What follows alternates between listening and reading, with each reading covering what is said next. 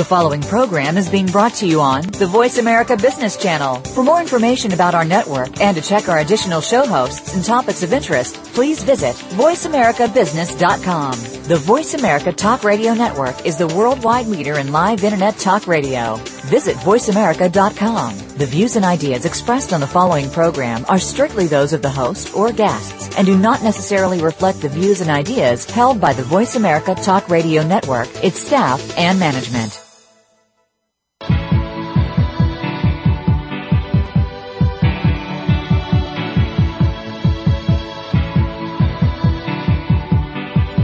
You are now about to take a journey with professional advisors Ken Smith and Ethan Broga on Empirical Investing Radio. To connect with Empirical Investing Radio, please call 1-866-472-5790. Fasten your seatbelts. You're going to need them. Just because the hosts have a sense of humor does not mean their advice won't change your life.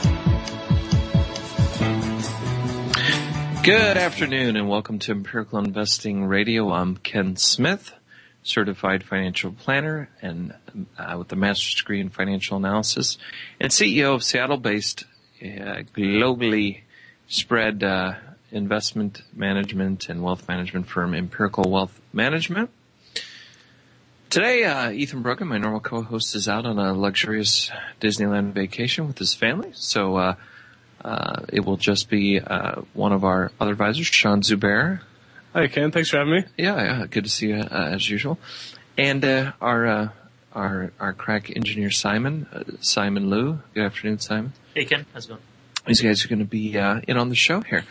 So today on the show, on our program, which is designed to help provide insightful nuggets on how to make a lifetime of smart financial decisions. We want to help you make better financial planning and better investment decisions, help you get to where you're going quicker and preserve it and minimize the risk of getting off track or making big mistakes. And we do that with a lot of thought-provoking ideas here on the program. We try to examine both what's going on in the academic world of investing, the research around the best way to invest, tracking and keeping an eye on what is going on with various financial planning rules and techniques that can be incorporated to help protect and preserve your assets. And outside of that, we try to look at what's kind of going on in the marketplace and point out where we see inconsistencies or interesting things that would provoke your thought or get you to re-examine how maybe conventional wisdom has led us to go down one path, and maybe how by taking a step back and looking at various cross points of something, you might come to a different decision or think differently about how you're investing. So today on the show, Sean, I was hoping you would give out our empirical market weekly recap, and we could start with that and then go on to a little discussion about the huge buzz about this not David Stockman, I want to talk about that later.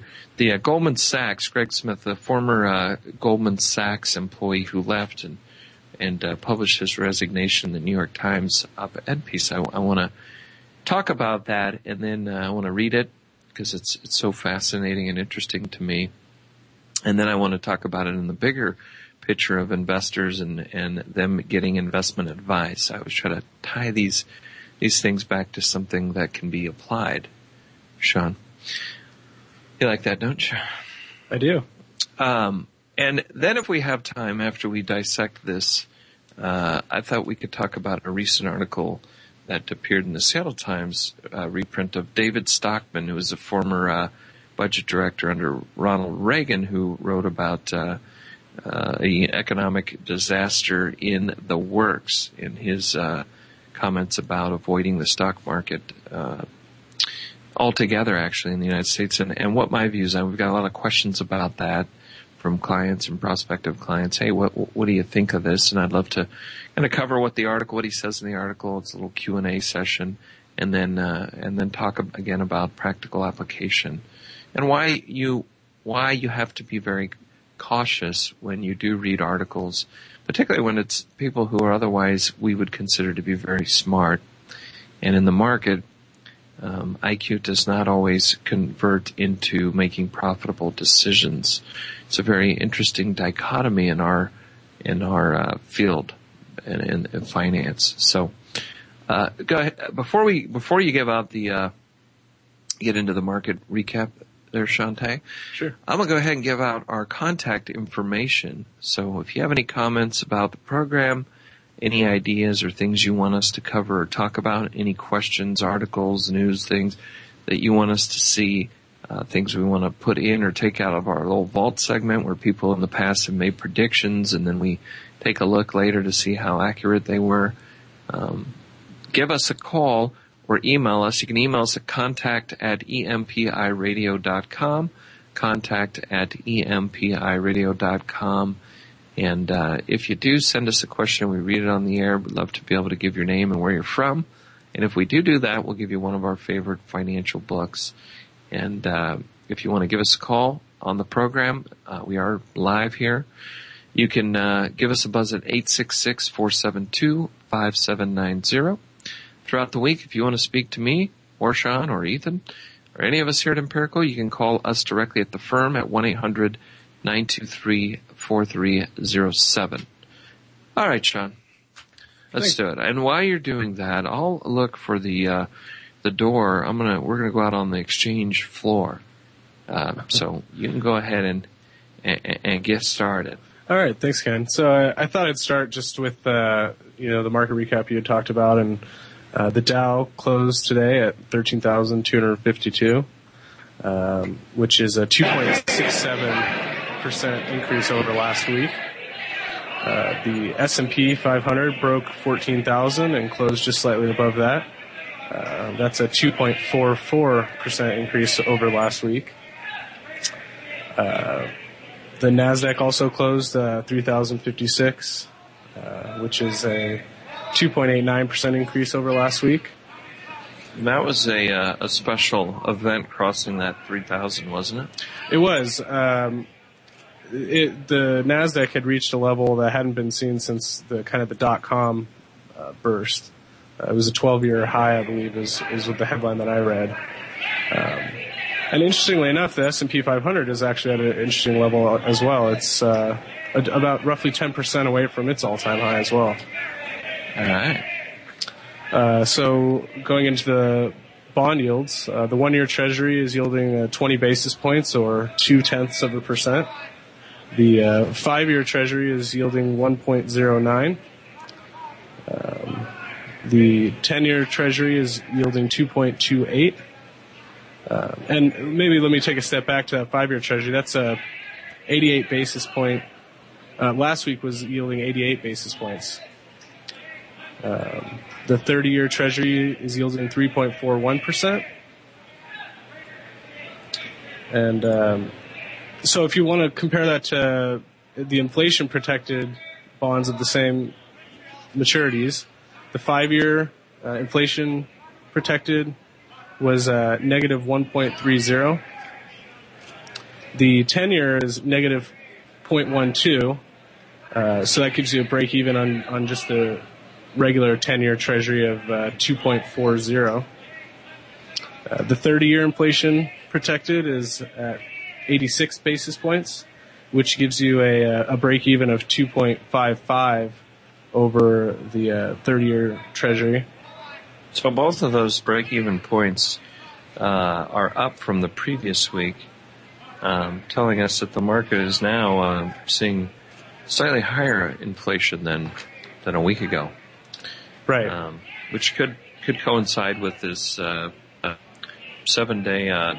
market on the Dow here, 7 straight day, I think, of a gain.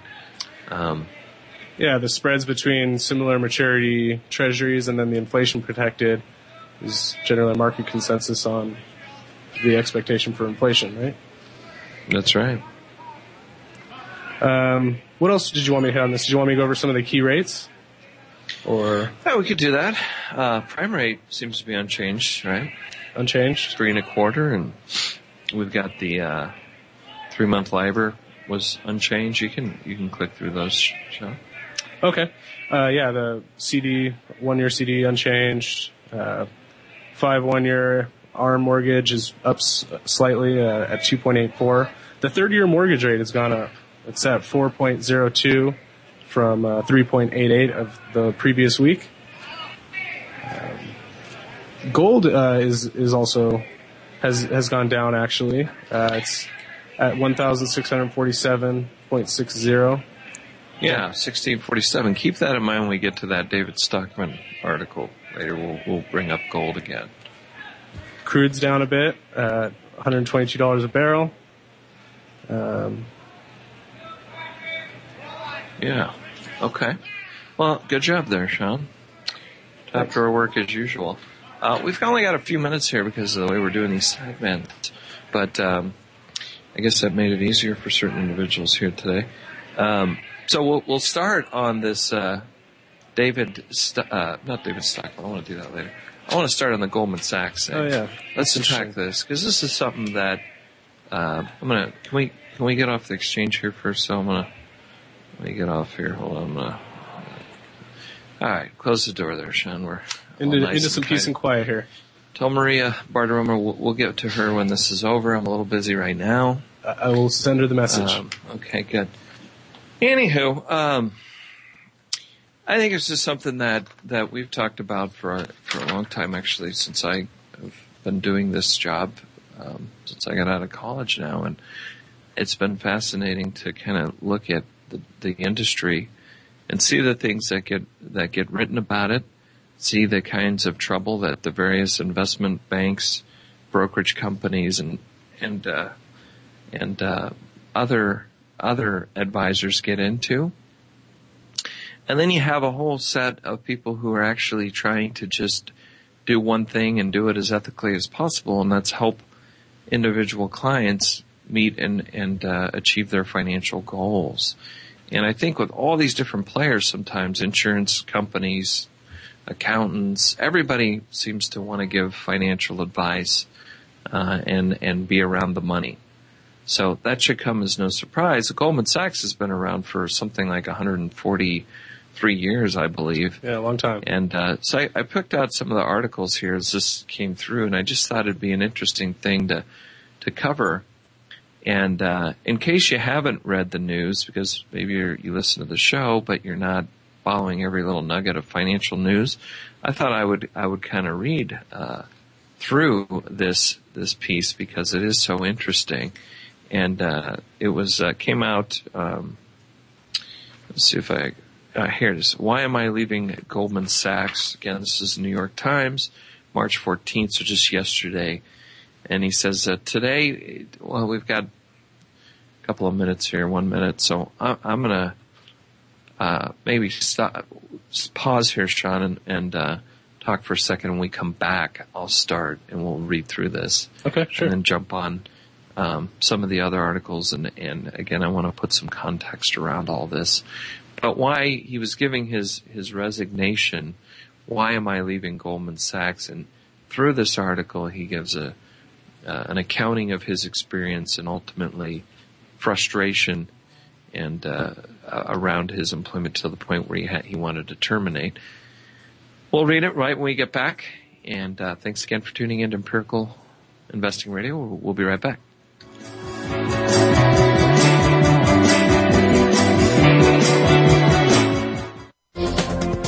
The business community's first choice in Internet Talk Radio. Voice America Business Network.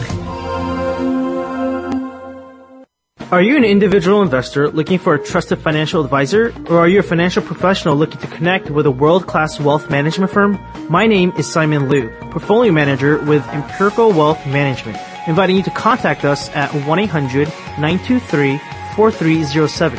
That's 1-800-923-4307. Or visit our website at empiricalfs.com. That's EMPIRICALFS.com. Our mission at Empirical is to provide clients with the most effective, unbiased investment and financial planning advice available.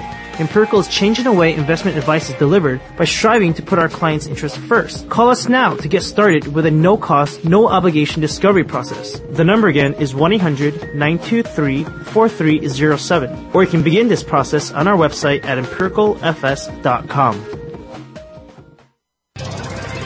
Tune into the Voice America Variety channel on the Voice America Talk Radio Network. Voice America Variety broadcasts a diverse array of topics reaching a global community. Our experts come from all walks of life, and the topics they discuss are everything from current events, arts and entertainment, leadership, parenting, relationships, self-improvement, career advice, and a variety of other topics. Check us out today. You're sure to find something of interest. Voice America Variety. Talk on today's hot topics. Do you want to know what's really going on these days? Well, Capital Thinking takes you inside the worlds of policy, politics, law, and business. What happens in Washington, on Wall Street, and in our nation's legal system impacts your business every day. We're taking you on a behind-the-scenes tour of all of it. Each week, we bring you unfiltered conversation with a variety of influential policymakers, lawyers, and business leaders. I'm Kevin O'Neill, and I'm your host as Capital Thinking tours the halls of power. Join me for Capital Thinking on the Voice America Business Network each Thursday at noon Eastern and 9 a.m. Pacific Time. From the boardroom to you, Voice America Business Network.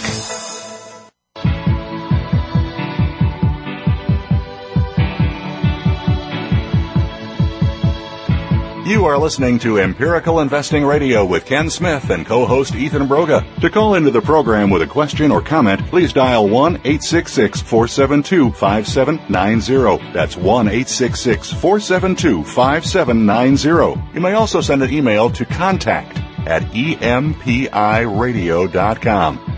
Now, back to Ken and Ethan. Okay, welcome back to Empirical Investing Radio. This is Ken, and got Sean Zubair sitting with me today. Hi, thanks, Ken. I just wanted to remind our listeners this is a live show, so if you have a question or want to call into the show, you can reach us at 866-472-5790. Also, feel free to send us an email at contact@empiradio.com. We're happy to answer any of your emails or questions you might have. That's funny when you said that. It reminded me of the Experience Music Project. Oh, yeah. I was thinking, okay, go ahead and give us a contact with the Experience Music Project, which is pretty cool. If you've ever come to Seattle, I recommend you check it out. Yeah, it is a cool building. You're down at the Space Needle area there. All right, Sean. Well, going into the break, I was going to begin reading and I'll read very quickly, the piece here from Greg Smith, Why Am I Leaving Goldman Sachs, that was printed yesterday in the New York Times. So I'm going to go ahead and start this. Today is my last day at Goldman Sachs after almost 12 years at the firm. First as a summer intern while at Stanford, then in New York for 10 years, and now in London. I believe I have worked here long enough to understand the trajectory of its culture, its people, and its identity. And I can honestly say that the environment now is as toxic and destructive as I have ever seen it. Oh, hey, would you cue up the mood music, if that's possible, Simon? I don't know. No, that's not it. Hold on a minute, guys. I have to have the right mood and everything. It's got to be just right. It's a pretty strong statement in there from Greg. Yeah, Greg. Yeah. Don't worry. I will get regrouped. Here we go. Okay. Now, where was I, Sean? I know where I was. I think I was at, I can honestly say that the environment now is as toxic and destructive as I have ever seen it. To put the problem in the simplest terms, the interest of the client continue to be sidelined in the way the firm operates and thinks about making money. Goldman Sachs is one of the world's largest and most important investment banks, and it is too integral to global finance to continue to act this way. The firm has veered so far from the place I joined right out of college that I can no longer in good conscience say that I identify with what it stands for. It might sound surprising to a skeptical public, but culture was always a vital part of Goldman Sachs' success. It revolved around teamwork, integrity, a spirit of humility, and always doing right by our clients. The culture was the secret sauce that made this place great and allowed us to earn our clients' trust for 143 years. It wasn't just about making money. This alone will not sustain a firm for so long. It had something to do with pride and belief in the organization. I'm sad to say that I look around today and see virtually no trace of the culture that made me love working for this firm for many years. I no longer have the pride or the belief. But this was not always the case. For more than a decade, I recruited and mentored candidates through our grueling interview process. I was selected as one of 10 people out of a firm of more than 30,000 to appear on our recruiting video, which is played on every college campus we visit around the world. In 2006, I managed a summer intern program in sales and trading in New York for 80 college students who made the cut out of the thousands who applied. I knew it was time to leave when I realized I could no longer look the students in the eye and tell them what a great place this was to work. When the history books are written about Goldman Sachs, they may reflect that the current chief executive officer, Lloyd C. Blankenfein, and the president, Gary D. Cohn, lost hold of the firm's culture on their watch. I truly believe that this decline in the firm's moral fiber represents the single most serious threat to its long-run survival. Over the course of my career, I have had the privilege of advising 2 of the largest hedge funds on the planet, 5 of the largest asset managers in the United States, and 3 of the most prominent sovereign wealth funds in the Middle East and Asia. My clients have a total asset base of more than $1 trillion. I have always taken a lot of pride in advising my clients to do what I believe is right for them, even if it means less money for the firm. This view is becoming increasingly unpopular at Goldman Sachs. Another sign that it is time to leave. How did we get here? The firm changed the way it thought about leadership. Leadership used to be about ideas, setting an example, and doing the right thing. Today, if you make enough money for the firm and are not currently an axe murderer, you will be promoted into a position of influence. What are the 3 quick ways to become a leader? A, execute on the firm's axis, which is Goldman speak for persuading your clients to invest in stocks or other products that we are trying to get rid of because they are not seen as having a lot of potential profit. B, hunt elephants. In English, get your clients, some of who are sophisticated and some who aren't, to trade whatever will bring the biggest profit to Goldman. Call me old-fashioned, but I don't like selling my clients a product that is wrong for them. And C, find yourself sitting in a seat where your job is to trade any illiquid, opaque product with a 3-letter acronym. Today, many of these leaders display a Goldman Sachs culture quotient of exactly 0%. I attend derivative sales meetings where not one single minute is spent asking questions about how we can help clients. It's purely about how we can make the most possible money off of them. If you were an alien from Mars and sat in on one of these meetings, you would believe that a client's success or progress was not part of the thought process at all. It makes me ill how callously people talk about ripping their clients off. Wow. Over the last 12 months, I've seen 5 different managing directors refer to their own clients as Muppets, sometimes over an internal email. Even after the SEC, Fabulous Fab, Abacus, God's Work, Carl Levine, Vampire Squids. No humility? I mean, come on. Integrity, Sean? It is eroding. I don't know of any illegal behavior, but will people push the envelope and pitch lucrative and complicated products to clients, even if they are not the simplest investments or the ones most directly aligned with the client's goals? Absolutely. Every day, in fact. It astounds me how little senior management gets a basic truth. If clients don't trust you, they will eventually stop doing business with you. It doesn't matter how smart you are. These days, the most common question I get from junior analysts about derivatives is, how much money did we make off the client? It bothers me every time I hear it because it is a clear reflection of what they are observing from their leaders about the way we should behave. Now project 10 years into the future. You don't have to be a rocket scientist to figure out that junior analysts sitting quietly in the corner of the room, hearing about Muppets, ripping eyeballs out, and getting paid, doesn't exactly turn into a model citizen. When I was a first-year analyst, I didn't know where the bathroom was or how to tie my shoelaces. Hey, Sean, you're a pretty young guy here.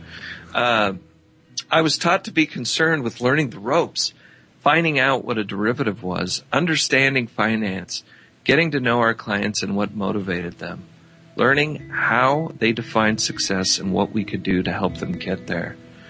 My proudest moments in life, so we kind of, I don't know, I'm going to skip through. I don't think we need to hear about all this. I hope this can be a wake-up call to the board of directors. Make the client the focal point of your business again.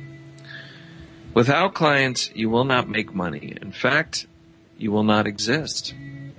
Weed out the morally bankrupt people, no matter how much money they make for the firm, and get the culture right again so people want to work here for the right reasons. People who care only about making money will not sustain this firm or the trust of its clients for very much longer. Greg Smith is resigning today as Goldman Sachs Executive Director and head of the firm's United States equity derivative business in Europe, the Middle East, and Africa. And I'm spent.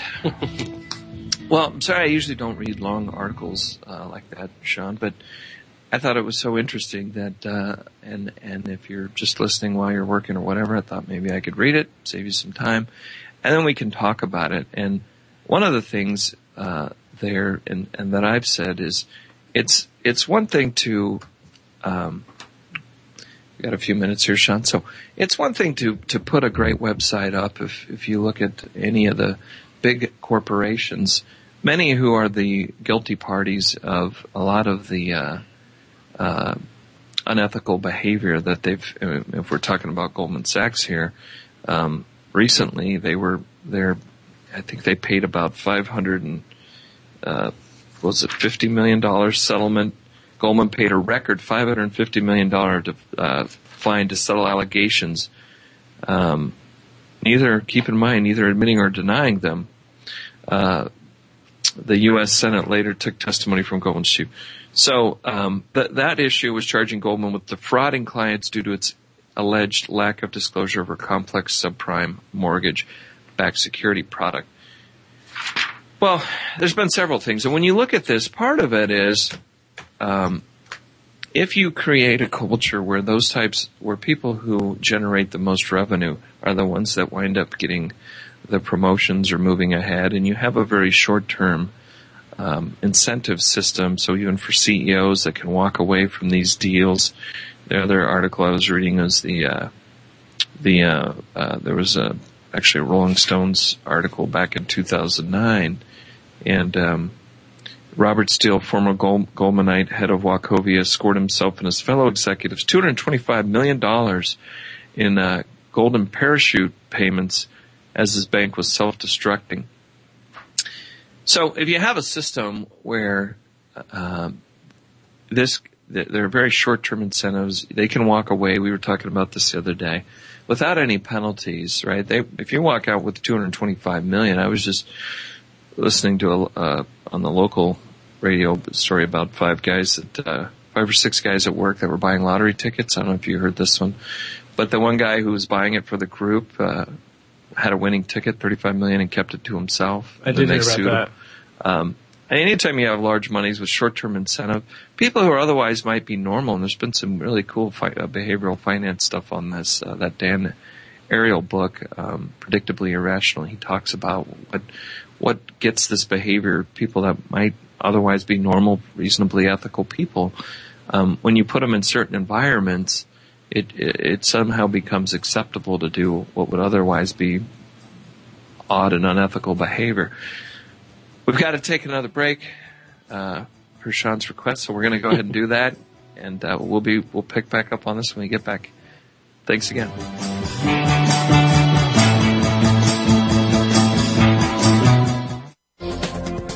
The business community's first choice in Internet Talk Radio, Voice America Business Network.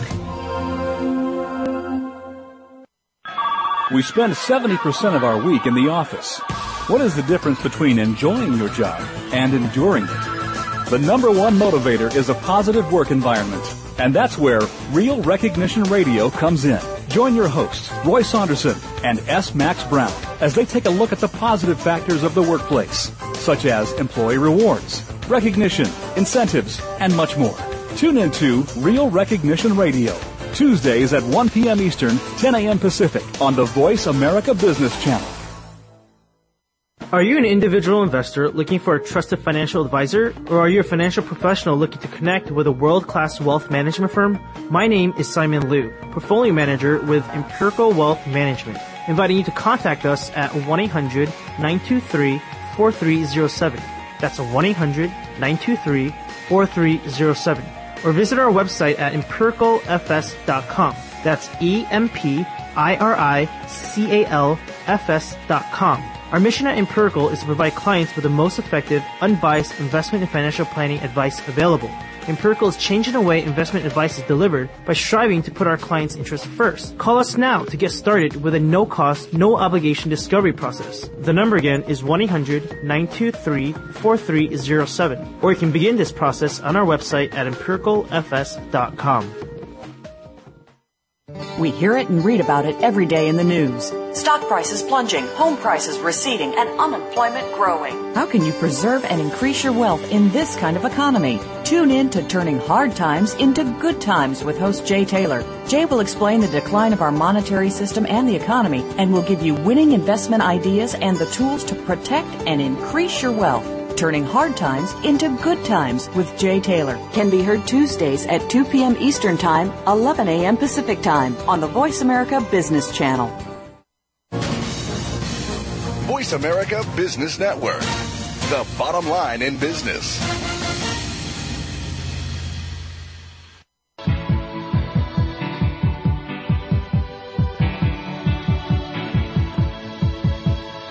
You are listening to Empirical Investing Radio with Ken Smith and co-host Ethan Broga. To call into the program with a question or comment, please dial 1-866-472-5790. That's 1-866-472-5790. You may also send an email to contact@empiradio.com.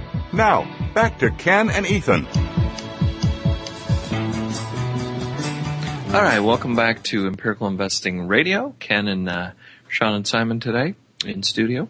We're talking about the Goldman Sachs employee Greg Smith that put his letter of resignation in the New York Times. And the title, Why Am I Leaving Goldman? I just read the article.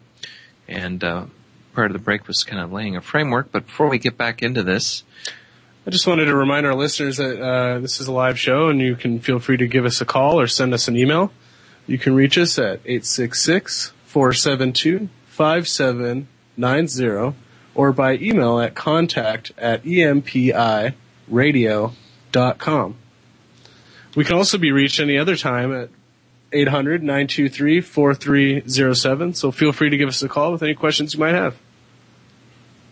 Great. Thanks, Sean. Sure.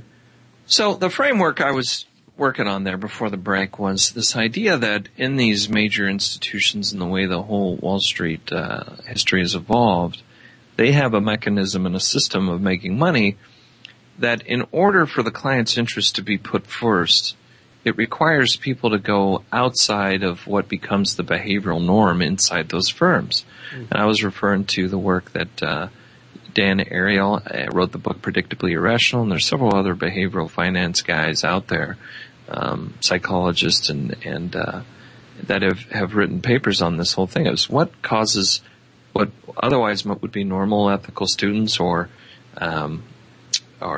individuals in the workplace to begin to engage in what would later be classified as unethical behavior, but at the time becomes more and more acceptable or seems to be become normative to them, and what causes that. And I think it's a system in which I don't want to be the customer of a company in which the only way that I'm going to get, regardless of what they print in their company ethics or values or corporate values, all of these firms, you go to their website, they look like poster boys for charities, right? I mean, they just are the most philanthropic. They give back to the community, and they do all these great things and ethics and putting the client first. A lot of smiling faces. Yeah, I mean, there's a nice big facade, but you have to follow the money. right? I mean, it's one thing to say all of that. We say that, but then how do we work with clients, and why is it different? How can we, if you follow the money and follow how this works, how can you be more confident that if you work with an independent firm like us, that, like Empirical, for example, that these types of things wouldn't be happening? And it's really what's actually, I mean, the very quick and simple way is to figure out, where are they making money? Are they making, if you are a client, and I'm going to switch into not a client who's trading securities with a wirehouse, but a client who, is the world we live in, is we're trying to help individuals, not large institutions or speculators, facilitate them gambling or losing their money. We're actually trying to help individual people who work very hard for their money, who spend a lifetime accumulating it, or their families have over multiple generations, and they understand how important and serious that responsibility is, and they want to make the best financial decisions. They want and need to get help. I believe most of us, no matter how smart we are, as much as I know about investing, I have made a commitment over the rest of my lifetime. I'm not going to be the sole person managing and placing trades and investing my accounts. I realize that I know enough to know enough that I don't know enough, that my emotions and discipline can be tested if I'm the only one that's going to be held accountable. And I have read enough about all the psychological drawbacks that we have to know that I'm not above all of those things. So in my view, everyone should have somebody guiding them along the process, and they should be adding value for whatever fees that is. I prefer some sort of flat management fee as a result of managing the money, some sort of retainer, some sort of hourly bill. But what I wouldn't want in other professions, and it's not here I'm not here to criticize other professions, but certainly if you read the book Freakonomics, or Super Freakonomics, one of the two there, but they talk about real estate agents and the study they did where it's, hey, on average when realtors sell their own properties, they seem to get higher prices than what they get for their clients. And if we follow the money, right, the incentive system is, geez, if I'm selling a house for a client, I might encourage them. Maybe it's subconsciously. Maybe they have the best intentions, but if you follow the money down, something makes them feel good about, well, the client needs to get out of the house. They want to sell a house. In order to do that, we're going to have to reduce the price. And if you're basing a commission that's selling a $1 million home, and it was a 6% commission, we're going to get $60,000 on something like that gross. I'm not saying any individual realtor, but whatever that is, say it's being split between all the parties involved. But getting a client to sell their house at $900,000 doesn't dramatically reduce that commission amount, but it is a pretty good chunk of money difference to the net to the person selling the house. And so it may not always even be an overt conscious thing, but it's the system that I'm more interested in than relying on the ethics of each individual person at a firm that has 30,000 people, right? Yeah. In any institution, there's going to be bad apples, but it's very interesting when you kind of pull the sheets back and get into the culture, and all you have to do is say, in any of these firms, is to say, hey, the person, let's start with the company and understand how they make money. How are they generating money from me being a client? And if I follow that trail around long enough, how then does the person who's giving me the specific advice or the recommendations, how are they generating a paycheck? Sure. You know? And you got to dig a little deeper even than just hey, well, they don't receive a flat commission for selling me these investments. That's not deep enough in my view. I think you still need to understand, was there bonuses involved here? Is there a keeping your job kind of a thing for you need to be placing people in these particular products, or investment products specifically is what I'm referring to. Hey, this particular mutual fund or investment structure, I would want that, and imagine, I would want to remove that conflict as much as possible, and it's something that the entire industry still grapples with, is what is the fairest and best way to be compensated for giving financial advice? You know, if I'm selling insurance policies, should I be paid a a very large one-time commission to do that when there's not maybe as much work to do after I've sold the policy? Or should I be paid some consultation fee to help the client? Now, in our world, we don't sell insurance, right? So part of the package of what we do is we assess the client's individual insurance and protection needs, and we say, hey, this would be a good policy to go out and get, and we want to consider the firm stability, the rating, and all that kind of stuff, and also then you shouldn't be paying this huge commission to get the advice to do that. And there's all this debate for years and years about the best model to do it. But one thing is, whoever's recommending it, it would be nice to know that the person that's recommending it is not on the receiving end of some large commission or pay or incentive. Yeah. And it just takes a little time and energy to figure that out. But if you follow the trail of which firms tend to come up in these articles a lot, I think we're just looking at deeper into the culture of how people are getting paid, and what Greg here, the exiting Goldman Sachs executive, was saying was, hey, there's an incentive system that if you want to get ahead, it may not even be a direct commission that the person receives. It's how do I get the promotion, and that's going to be generating revenue for the firm. And how does that happen? Yeah, sure. So, to me, it's been very clear, and I've been saying this for at least 10 years now, that I don't quite understand, and I'm not here to attest to the accuracy of these statements or anything. But what is clear is when the fines come down, the $550 million settlement. Yeah. The other thing that's going on with them, I think the SEC is going after them for a different issue right now. But it's not just Goldman Sachs, that has been the issue, and the firms that were part of the financial crisis and all that. And so, again, if I was working with someone, and I think most people should be, that's why I'm in this business, because I honestly believe that there's a huge value, enormous life-changing difference having a coach. Just like, I love listening to Tony Robbins or any of his material. I'm sure he wouldn't do it if he didn't think he was helping people, and has a belief that everyone could use some guidance and a coach in their life. And in this case, it's in the financial area. It's just kind of sad that it is so confusing, because there's so many people coming from so many different places to try to give you this advice, that, one of the filters I would look for is somebody who really does comprehensive financial planning and comes up with a set of investment solutions and doesn't get compensated directly from any of those. What is their agenda? And what conflicts of interest do they have? Yeah.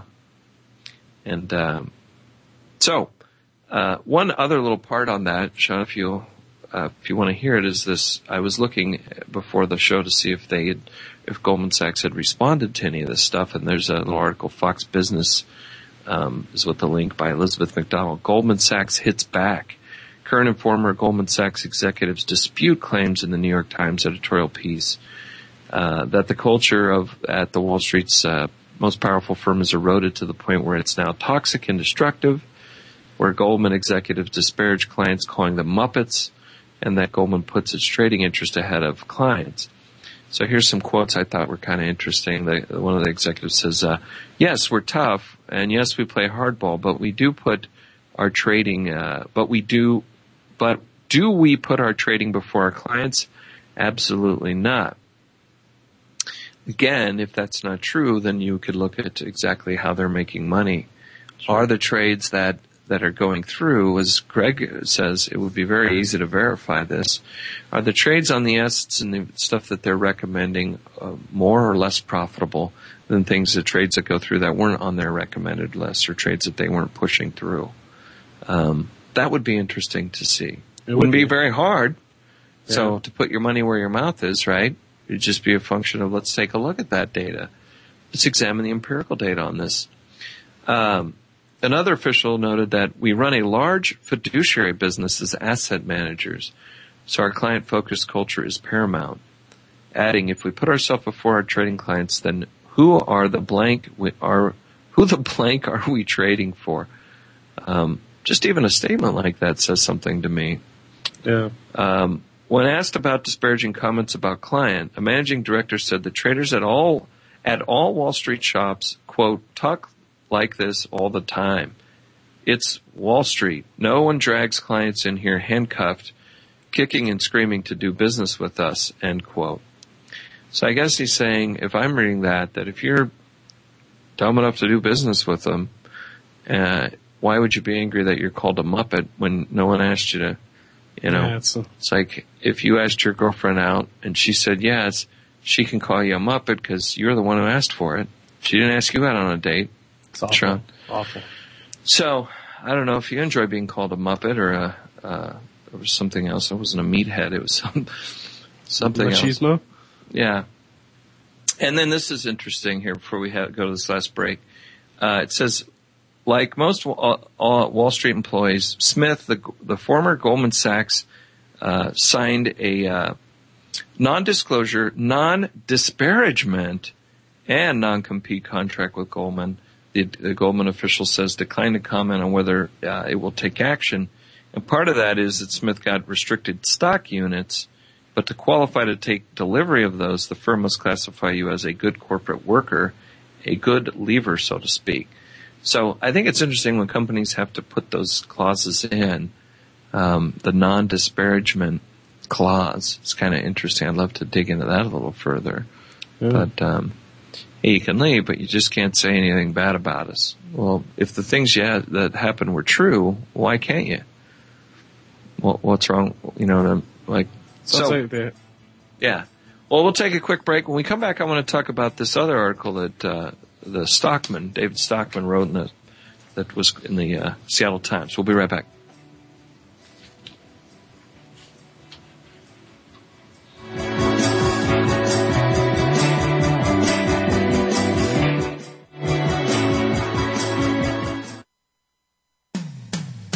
When it comes to business, you'll find the experts here.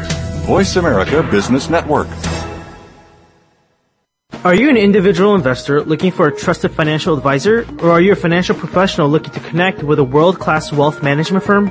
My name is Simon Liu, portfolio manager with Empirical Wealth Management, inviting you to contact us at 1-800-923-4307. That's 1-800-923-4307. Or visit our website at empiricalfs.com. That's EMPIRICALFS.com. Our mission at Empirical is to provide clients with the most effective, unbiased investment and financial planning advice available. Empirical is changing the way investment advice is delivered by striving to put our clients' interests first. Call us now to get started with a no-cost, no-obligation discovery process. The number again is 1-800-923-4307. Or you can begin this process on our website at empiricalfs.com. When it comes to business, you'll find the experts here. Voice America Business Network.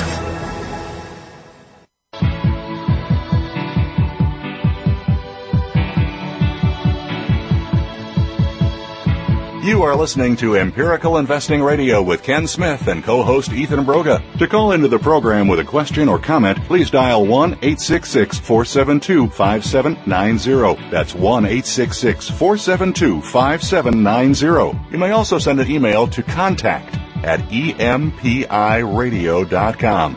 Now, back to Ken and Ethan. All right, well, welcome back. I just wanted to remind our listeners here that this is a live show, and we would be happy to answer any questions you might have. You can reach us at 866-472-5790 or by email at contact@empiradio.com.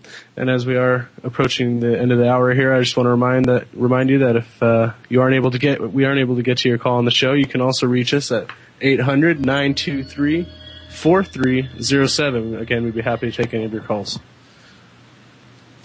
Excellent. All right, thanks, Sean. We were just wrapping up the discussion on the Goldman Sachs resignation, and to clarify the couple of things here at the end of this article was the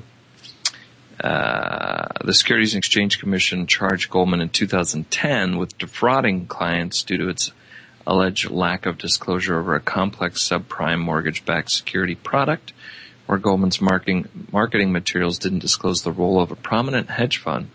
run by John Paulson in selecting assets. And then Goldman paid a record $550 million fine to settle the allegations. And then recently, Goldman was charged with conflicts of interest in $38 billion merger between El Paso and Kinder Morgan.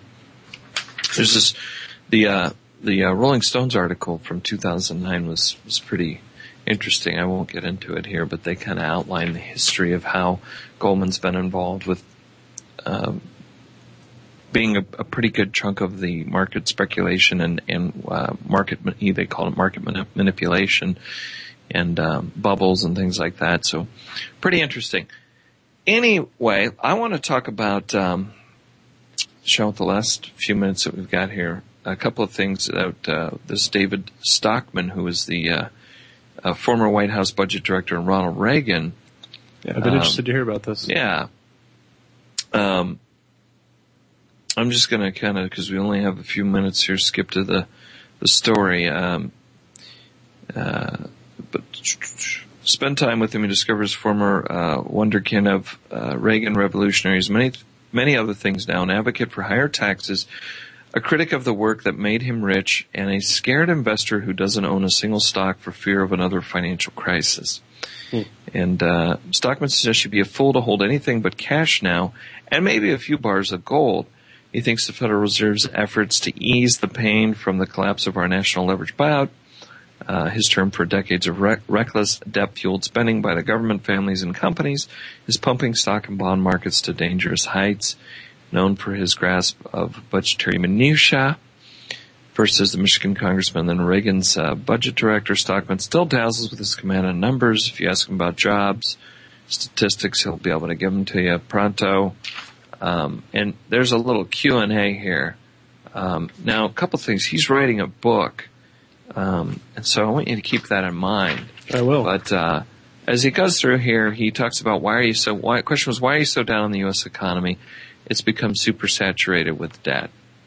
So he's talking about how there is more and more debt historically. How fast can the economy grow? He talks about, people would say the standard's 3 to 3.5%. I don't think we could, I don't even know if we could grow at 1% to 2% when you have to stop borrowing at these tremendous rates.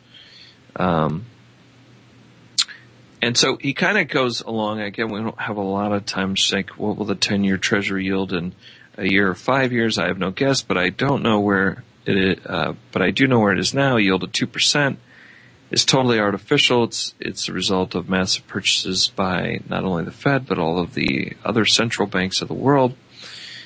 What's wrong with that? He says it doesn't come out of savings. It's made up money. It's printing press money. When the Fed buys $5 million worth of bonds this morning, which it's doing periodically, it simply deposits $5 million in the banks, bank accounts of 8 dealers that they buy bonds from.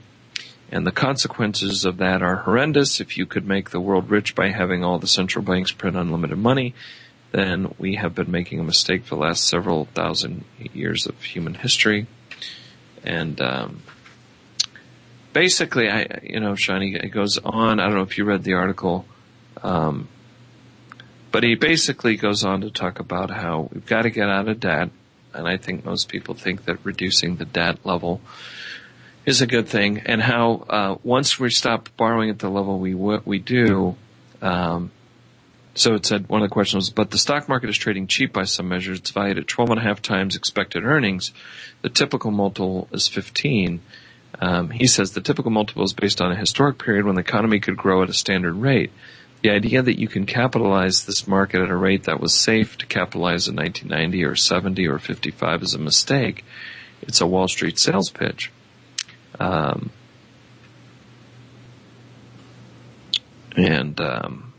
just trying to skip this because we don't have a lot of time. It sounds as if we're facing a financial crisis like the one that followed the collapse of the Lehman Brothers in 2008. Oh, far worse than Lehman. When the real margin call in the great beyond arrives, the carnage will be unimaginable. How do investors protect themselves? He says, I wouldn't touch the stock market with a 100-foot pole. It's a dangerous place. It's not safe for men, women, or children, or even your pet dog that you just got, John. So he kind of basically says that the earnings will evaporate. And that's a good point. I want to talk about that because when you talk about the value of companies back in the late 90s when they were trading at extremely high multiples, right. Certain segments of the market, the thought was, well, they won't be at high multiples indefinitely into the future because these earnings will materialize that will make these good values compared to the, it's going to be based on future earnings. And the same thing can happen. You can have a very low PE ratio, but what makes it low is that is the earnings that it's based upon.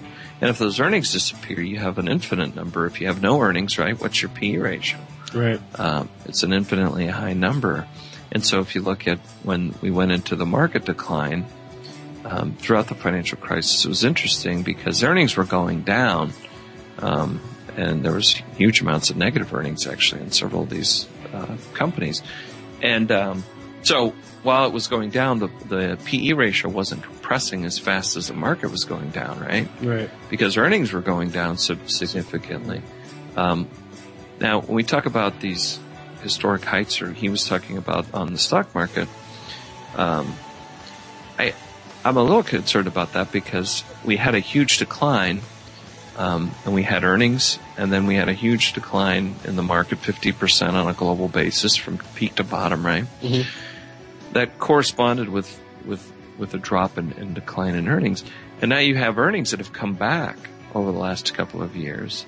And as they've come back, the multiple of the market hasn't expanded extremely.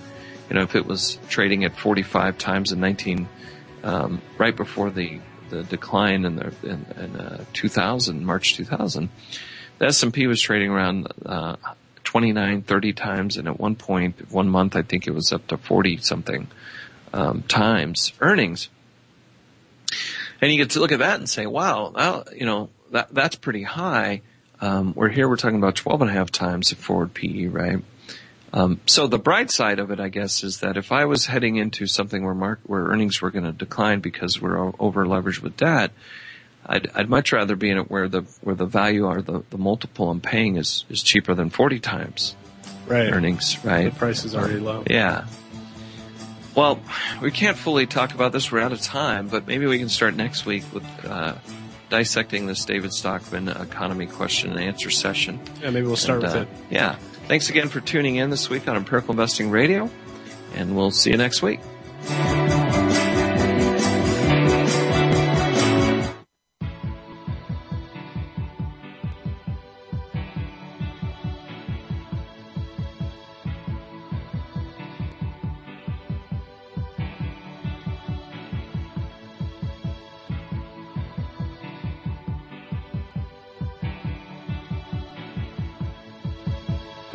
We hope you've enjoyed Empirical Investing Radio with Ken Smith and Ethan Broga. Please join us again next Thursday afternoon at 5 p.m. Eastern Time and 2 p.m. Pacific Time on the Voice America Business Channel. And for more information about Empirical Investing Radio, please call 800-923-4307. We'll see you next week.